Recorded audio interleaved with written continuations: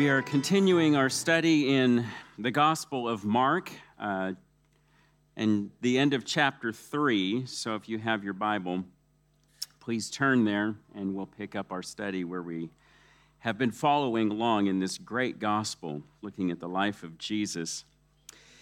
One of the questions that I have said early on that we have to ask anytime we look at a passage in the Gospels is this question: who is Jesus? And that is front and center for us in this passage today. One of the deepest and most important questions of all questions that has plagued people for centuries has to do with this very question: who is Jesus? The identity of Jesus. And the question that runs through all of the Gospels and is asked in a variety of ways is this very question.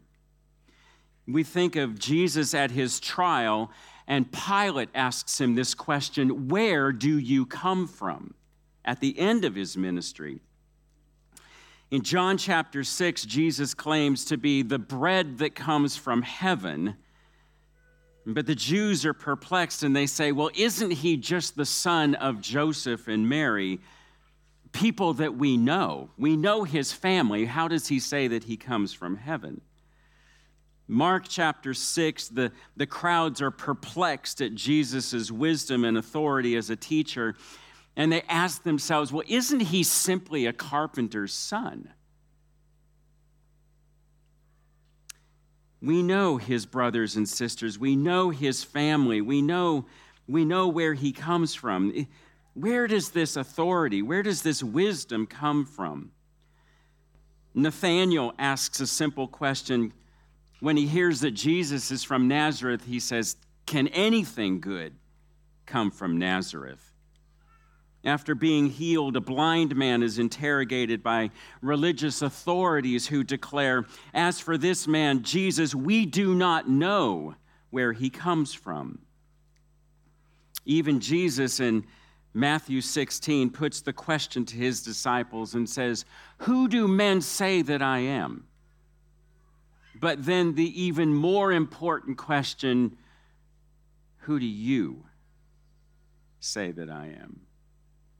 All through the Gospels, this question is asked again and again and again in a variety of ways. Who is this person, and where does his power and authority come from? There is no more important question at the heart of each of the Gospels than this very question: who is Jesus? And what is the source of his power and authority? And that question sits at the very heart of the passage that we're going to look at today. Mark chapter 3, beginning at verse 20. Then he went home, that is Jesus, and the crowd gathered again. And we've seen that again and again in Mark's gospel, haven't we? That when Jesus is any place, the crowds gather. Even when he goes home, there the crowds are, so that they could not even eat. And when his family heard it, they went out to seize him, for they were saying, he's out of his mind. And the scribes who came down from Jerusalem were saying, he is possessed by Beelzebul, and by the prince of demons he casts out the demons. And he called them to him, and he said to them in parables, how can Satan cast out Satan? If a kingdom is divided against itself, that kingdom cannot stand. And if a house is divided against itself, that house will not be able to stand. And if Satan has risen up against himself and is divided, he cannot stand, but is coming to an end. But no one can enter a strong man's house and plunder his goods unless he first binds the strong man. Then indeed he may plunder his house. Truly I say to you, all sins will be forgiven the children of man, and whatever blasphemies they utter. But whoever blasphemes against the Holy Spirit never has forgiveness, but is guilty of an eternal sin. For they had said, he has an unclean spirit. And his mother and his brothers came, and standing outside, they sent to him and called him. And a crowd was sitting around him, and they said to him, your mother and your brothers are outside seeking you. And he answered them, who are my mother and my brothers? And looking about at those who sat around him, he said, here are my mother and my brothers. Whoever does the will of God, he is my brother and sister and mother. Spirit, give us ears to hear and hearts to receive what you have for us from this passage. We ask in Jesus' name. Amen. You notice as we read this passage that it's sort of built like a sandwich, isn't it? We have this scene at the beginning in verses 20 and 21 with Jesus and his family, and then beginning in 31 to 35, again with his family, but then we have sandwiched in between there, the filling as it were, 22 to 30, this scene with Jesus and the scribes, this very intense conversation. And there is a deep unifying question that brings these seemingly unrelated events together. And it is this question, as I said earlier, who is Jesus? And then, alongside that, what is my response to him? What is the people's response to him? This is the question that is being asked, strangely enough, by Jesus' own family and the scribes. But when you think about it, aren't there two groups of people who should have known Jesus better than any other group of people? Who should know Jesus better than the scribes and his own family? These are the two groups of people who should have recognized and accepted Jesus for who he truly was. Because who better knew the Old Testament scriptures than the scribes, these passages of scripture that would detail the coming of Messiah as the one who would heal and the one who would restore and the one who would redeem his people. These passages that described his birth and his lineage and his life and his ministry, they were so clearly predicted in the Old Testament scriptures. And these scribes knew those passages backward and forward and inside and outside. They knew them well. And his own family, having been a part of that story, you think of Mary, his mother, having been visited by an angel and who understood so deeply how she was a part of this story. And even Joseph, who by now apparently is probably dead and not a part of the story anymore, but Joseph was a part of that as well. And all those events of his birth, these are the people of all people who should have recognized who Jesus was. Yet what better description do we have of John 1:11? He came into his own, but his own did not receive him. It's exactly what we see here with Jesus' family and the scribes. Rejected by the ones who are best qualified to know him more deeply and more intimately than anybody. Because Jesus makes a point about his family at the end, we will look at that as a unit at the end. But first, let's look at this section 22 through 30 and this intense conversation with the scribes. The scribes are clearly see that Jesus is demonstrating some kind of power, and that is the very thing that is getting their attention. And they notice that it isn't just power, but it is spiritual power, that Jesus is demonstrating some kind of spiritual authority here.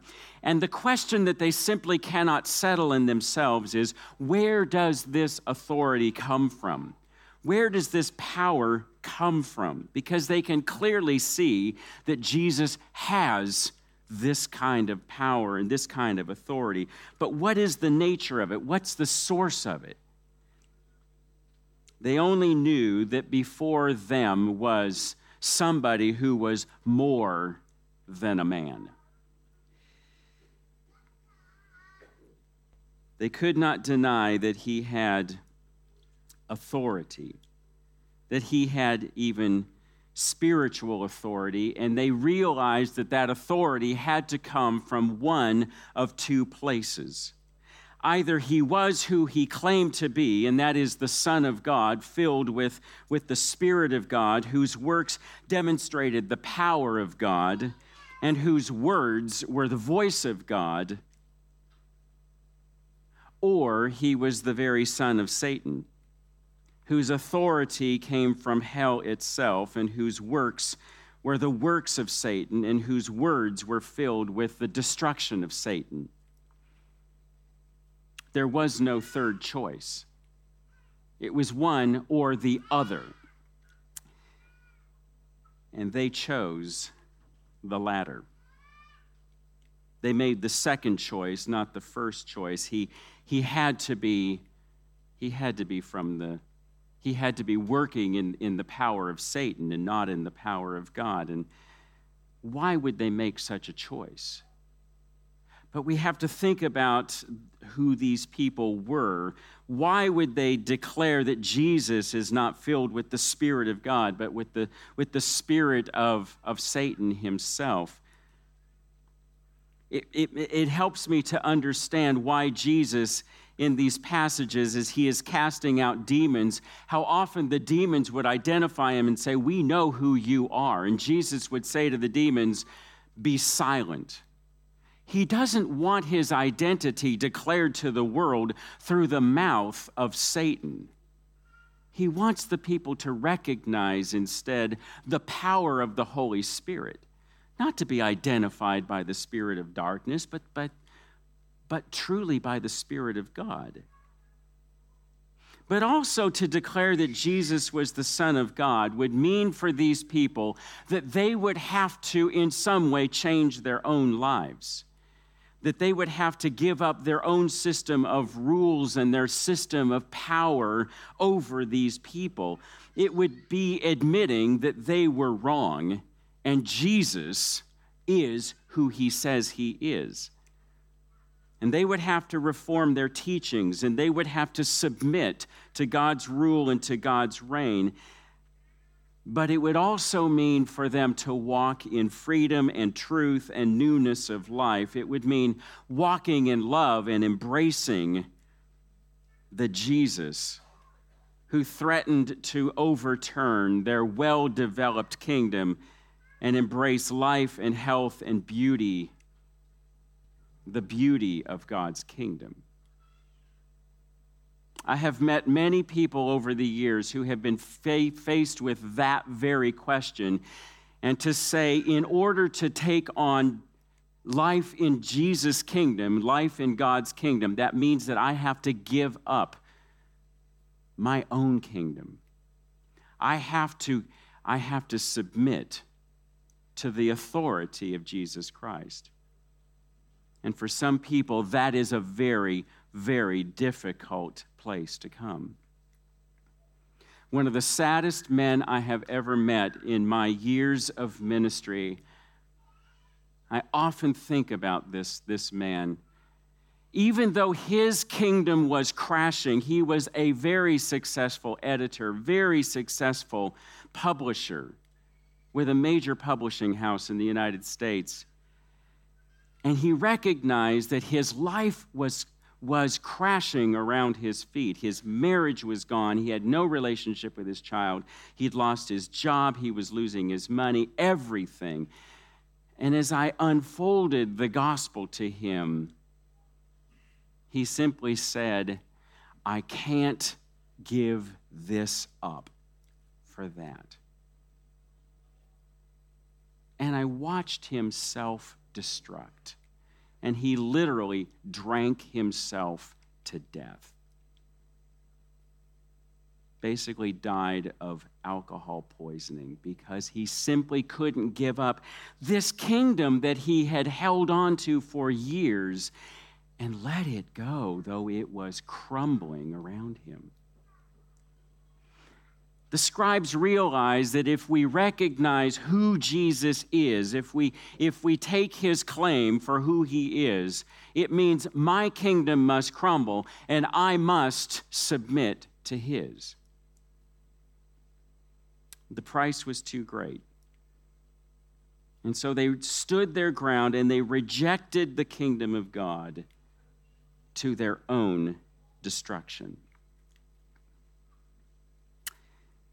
If the scribes' accusation that Jesus was casting out demons in the power of Satan, if that accusation is correct, then it would not be a demonstration of Satan's power, but of Satan's self-destruction. Their accusation not only has no basis, it is utterly, utterly illogical. And that's exactly what Jesus says to them. Jesus responds to their charge, and I want you to notice something in verse 23. To this point, the scribes have been going to Jesus and making accusations, but notice something in verse 23 that changes. There is a shift in Jesus' ministry. He called them to him. He doesn't just wait for the charge to come to him. He actually calls the scribes to him. Here we find, as we have seen in chapter 3, a change in Jesus' ministry. He is not merely on the defensive, he is now on the offensive. He calls them to him and says, I have teaching for you. He calls them to him, and he responds to their charge in a series of very short parables. And these are very short parables. We're used to parables being much longer, but each of these really is just a word picture. He says, a kingdom divided against itself, a house divided against itself, Satan rising up against himself. In each case, Jesus says, it can't stand. A nation in civil war only results in chaos and destruction of its own people. A family where there is deep and abiding division can only end in estrangement and deep, deep woundedness. And even Satan at war with himself results in spiritual suicide. In each case, as Jesus lays that out, and we look at that and we see there can only be certain destruction. Nothing good can come from any of those situations. And we look at that and we think, yes, of course, there's a sense of logic in what Jesus is saying. But Jesus clearly says in the last of these parables that Satan's house is being overthrown. It is being overthrown not from the inside, but from the outside. It is not a case of civil war, as the scribes are suggesting. It is a full-on attack from the leader of one kingdom who is overpowering another kingdom. Jesus is overpowering Satan, but not by the power of Satan, but by the power of the Holy Spirit. Notice what he says. No one can enter a strong man's house and plunder his goods unless he first binds the strong man, and then indeed he may plunder his house. How does a robber come in and steal from a person, well, oftentimes they will bind up that person, and then they will go through and ransack the house. That's exactly the picture that Jesus is giving here of a burglar coming into a house, subduing the person who lives in the house so that they can go through and plunder the house. And that's exactly what he's talking about here. And it makes sense. But it's not a case of somebody in the house. It's a case of somebody coming from the outside. And to understand fully Jesus' warning in verse 29, which we'll look at in just a minute, because this particular parable leads into that next section. To understand fully his warning in verse 29, we have to understand the source of Jesus' power and authority. Turn with me to Luke chapter 4, and we will see this very clearly. We find exactly the same thing in Matthew chapter 4. Where does Jesus' power and authority come from? We see actually in chapter 3, verse 22, that as Jesus is baptized, he comes out of the water, and the Holy Spirit, verse 22, descends on him in bodily form like a dove, and a voice comes from heaven, "You are my beloved Son, with you I am well pleased." So we have this picture of the Trinity right there in this one verse. But notice Luke chapter 4, verse 1, "And Jesus, full of the Holy Spirit, returned from the Jordan and was led by the Spirit in the wilderness." And he goes into this 40 days of testing.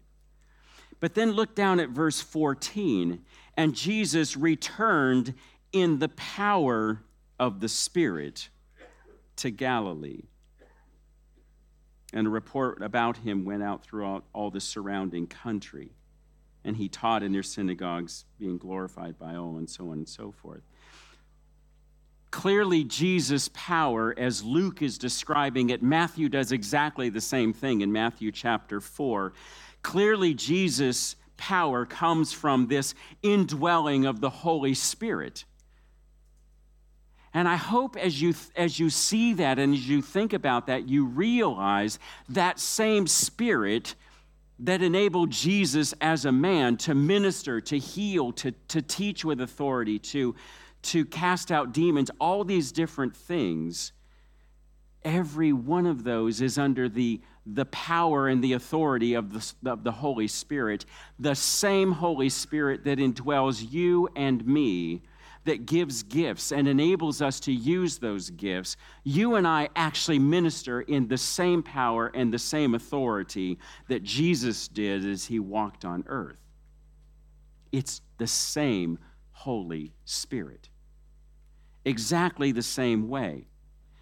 So as we see that in Jesus' life, I hope you can realize, yes, that same power is available to me. We work in that same power. We work in that same authority. He enables us. He empowers us. He strengthens us. And so clearly, that's where Jesus' power and authority comes from, the indwelling Holy Spirit. And so Jesus responds to their accusation, interestingly enough, with a promise and a warning. And I hope you see both in this passage that we want to look at here, verse 28. We see both a promise and a warning. Notice how he begins, "Truly I say to you, all sins will be forgiven the children of man." All sins will be forgiven. We've already seen in these passages that have preceded this that Jesus forgives sins. Your sins are forgiven. People come to him for healing, and sometimes the very first thing he says is, "Your sins are forgiven. Let me heal your soul. Let's do the deeper work in your heart, in your soul, and then we'll deal with the bodily things, the physical things." And so Jesus has already demonstrated, I have the authority to forgive sins. And he says, all sins will be forgiven the children of man. That is a tremendous word of hope. We so quickly run to the warning that's a part of this, and we'll look at that in a second, but he begins with a word of hope. Every sin that you and I have ever committed can be forgiven. Every single one, except the one which we'll look at. Over the years, I have talked with one person after another who lives with such guilt and such shame over some sin that they have forgiven, that they have committed. And they have wondered as they've sat in my office, can I be forgiven? I want to say to you that Jesus is so much more ready to forgive than we realize. No matter what you have done, no matter how desperate your life looks, there is no hole so deep that he cannot pull you out of it. There is no situation so bad that it cannot be redeemed by the power of God. There is no wound so deep that he cannot heal that wound. Often the deeper problem I find is not so much finding forgiveness from God, it is learning to forgive ourselves. And so we project all of our own guilt and our shame onto God by refusing to forgive ourselves. Whenever I think of this, I so often go back to a conversation that I had with a young man a number of years ago as we sat across the table and I was explaining this very thing to him. And in the course of we had many conversations. We still have conversations about this. And I was explaining to him the gospel yet again. I knew he'd heard it. And by the Spirit of God, I was led to say to him, God can forgive anything. The Apostle Paul was a murderer, and God forgave him. And I will never forget his look as he looked up across the table at me and he said, "Did Paul kill his own child?" And I said, "Tell me about it." And this story came out that he probably hadn't told for years. And as he told me the story of how he helped with the killing of his own unborn child, I looked at him and I said, yes, God can forgive that. And I said, but can you forgive yourself?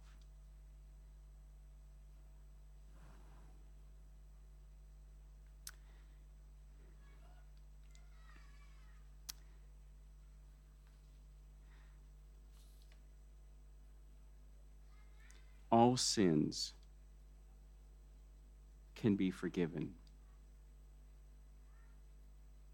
Jesus begins with that promise. He begins with a word of hope.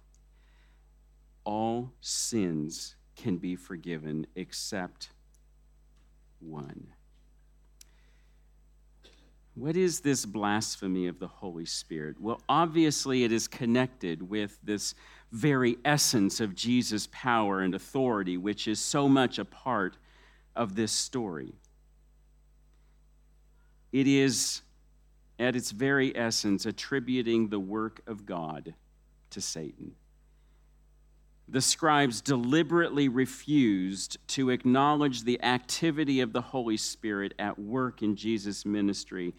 And this is the very nature of this sin. It identifies the work of God as the work of the devil.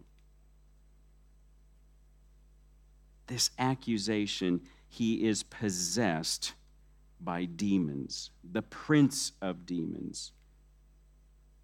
How offensive. How offensive.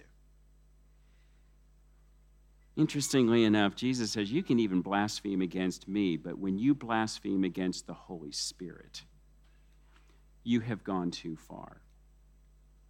That is a point of no return. It is so fixed, it is so obstinate that it forms a permanent obstacle between man and God.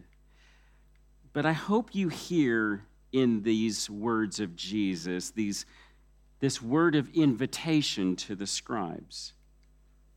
Every sin can be forgiven, even yours. But they were so imprisoned by their religious respectability that they couldn't even see their own need. Yet Jesus offers them this invitation. Even your sin can be forgiven. So we come to verse 31, and once again, Jesus' family is looking for him. No doubt in this culture, there are family obligations, there is family honor, there are family relationships that must be attended to.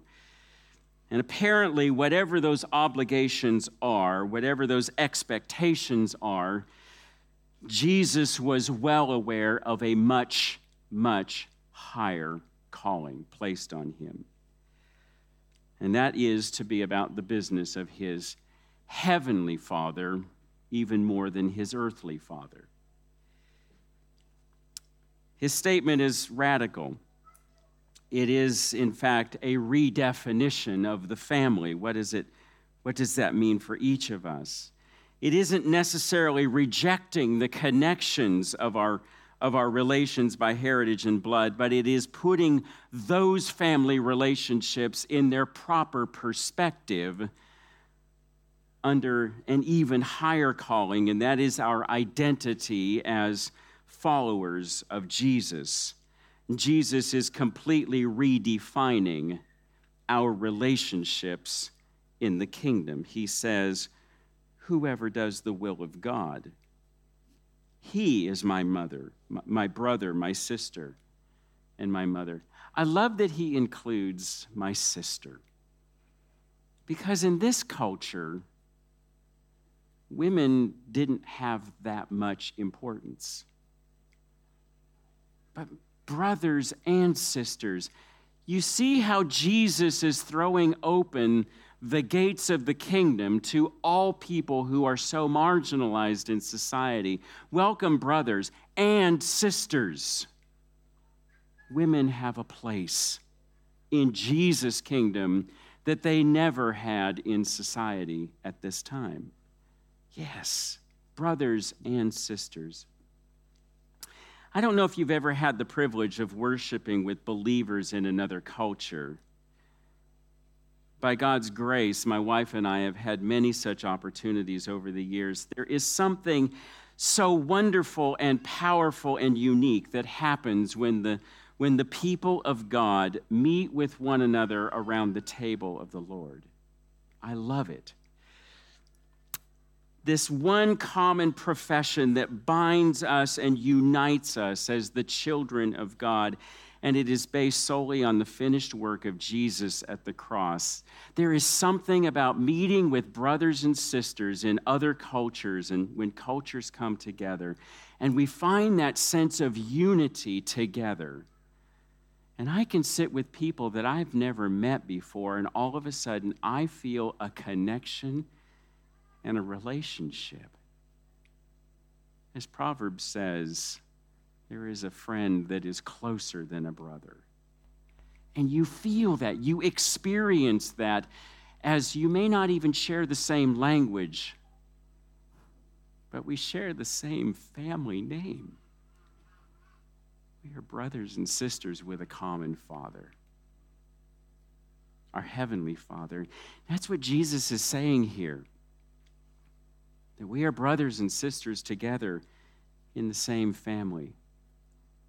It's beautiful when brothers and sisters who are true brothers and sisters by blood and by heritage also share that same fellowship under the authority of Jesus Christ. That's even doubly better. And I am so blessed that I have two brothers who also share that same relationship with God that I do. and it deepens the richness of our fellowship. Not only because we share the same last name, but because we share the same spiritual heritage. How beautiful is that? And it is based solely on the finished work of Jesus at the cross. I love these words by Dietrich Bonhoeffer. Great little book, Life Together, the classic exploration of faith in community. Read it if you haven't. It's a beautiful little book. He says, what determines our brotherhood is what man is by reason of Christ. Our community with one another consists solely in what Christ has done to both of us. This is true not merely at the beginning, as though in the course of time something else is going to be added to our community. No, it remains so for all of the future and on into eternity. Guess what? We are family for eternity. I have community with others, and I shall continue to have it only through Jesus Christ. The more genuine and the deeper our community becomes, the more will everything else between us recede. The more clearly and purely will Jesus Christ and his work become the one and only thing that is vital between us. We have one another only through Christ, but through Christ we do have one another wholly for all eternity. What we have to see here is the identity of Jesus Christ as the Son of God is clearly the thing that identifies us as the people of God. Who is a true disciple? That's our third question we always look at, isn't it? Who is a true disciple? The people who share his identity. How we answer this question, who is Jesus, has direct bearing on how I answer the question, who is Tom Kimber? I am Christ in me. That is my true identity. That is who I am. When we come to the table of the Lord, we are reminded of Jesus' words here in verse 28. All sins will be forgiven the children of men. All sins will be forgiven. This is the ultimate confession of our faith right here. Jesus has brought something new into the world that transforms every one of our relationships. And God has found a way to break into the brokenness of our messy lives, and he has brought healing and wholeness to all of our relationships. Listen again to these words by Bonhoeffer. The day of the Lord's Supper is an occasion of joy for the Christian community. Reconciled in their hearts with God and the brethren. Notice that, reconciled with God and the brethren, each other. The congregation receives the gift of the body and blood of Jesus Christ. And receiving that, it receives forgiveness, new life, and salvation. It is given new fellowship with God and men. The fellowship of the Lord's Supper is the superlative fulfillment of Christian fellowship. As the members of the congregation are united in body and blood at the table of the Lord, so will they be together in eternity. Here the community has reached its goal. Here joy in Christ and his community is complete. The life of Christians together under the word has reached its perfection in this sacrament. we are going to celebrate who we are because of Jesus, individually and as a community, as we partake in these elements together. As we prepare for that, let me read these words.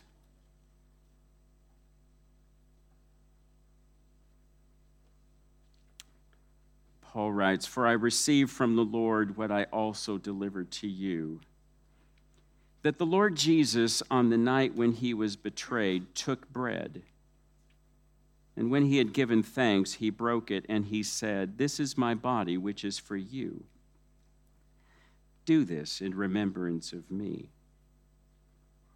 In the same way, also, he took the cup after supper, saying, 'This cup is the new covenant in my blood. Do this as often as you drink it, in remembrance of me. For as often as you eat this bread and drink the cup, you proclaim the Lord's death until he comes. Whoever therefore eats the bread or drinks the cup of the Lord in an unworthy manner will be guilty of profaning the body and blood of the Lord. So let a person examine himself, and so eat of the bread and drink of the cup. For anyone who eats and drinks without discerning the body eats and drinks judgment on himself.'" This is the table of the Lord. And it is open to all who truly have trusted Jesus and Jesus alone for salvation. But we want to take seriously what Paul says here in these words, "Let a man examine himself, so that we may partake rightly." So we want to do that for just a moment. Let's just have a couple of minutes of silence. And I would love for you in that time of silence to simply ask the Spirit of God, is there something that I need to ask forgiveness for? Examine yourself under his direction. And then we will partake together. Let's pray.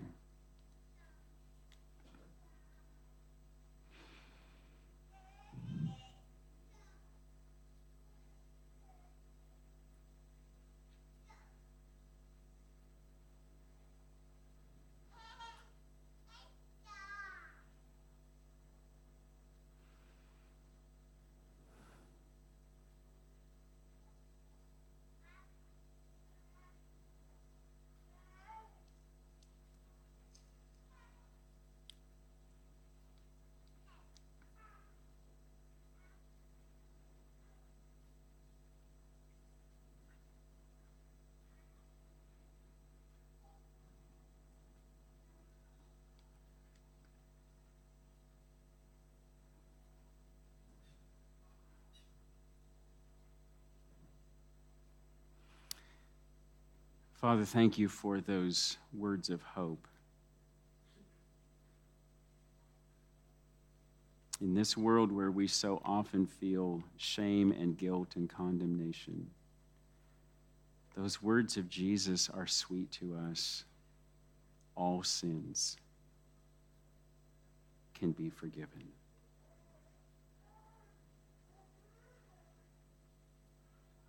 And that is what we celebrate. And in taking these elements, we recognize we must give up our kingdoms in submission to your kingdom.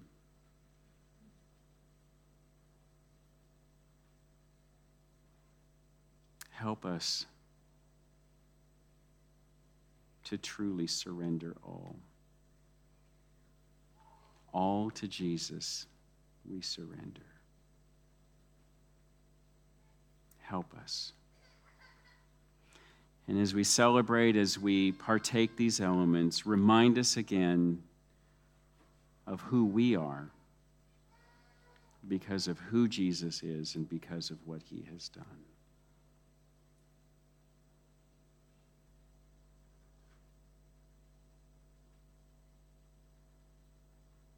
We thank you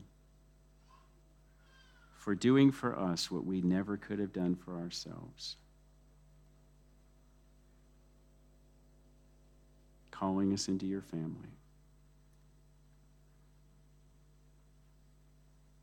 And enjoying sweet fellowship with you for all eternity.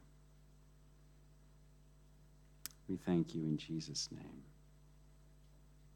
Amen.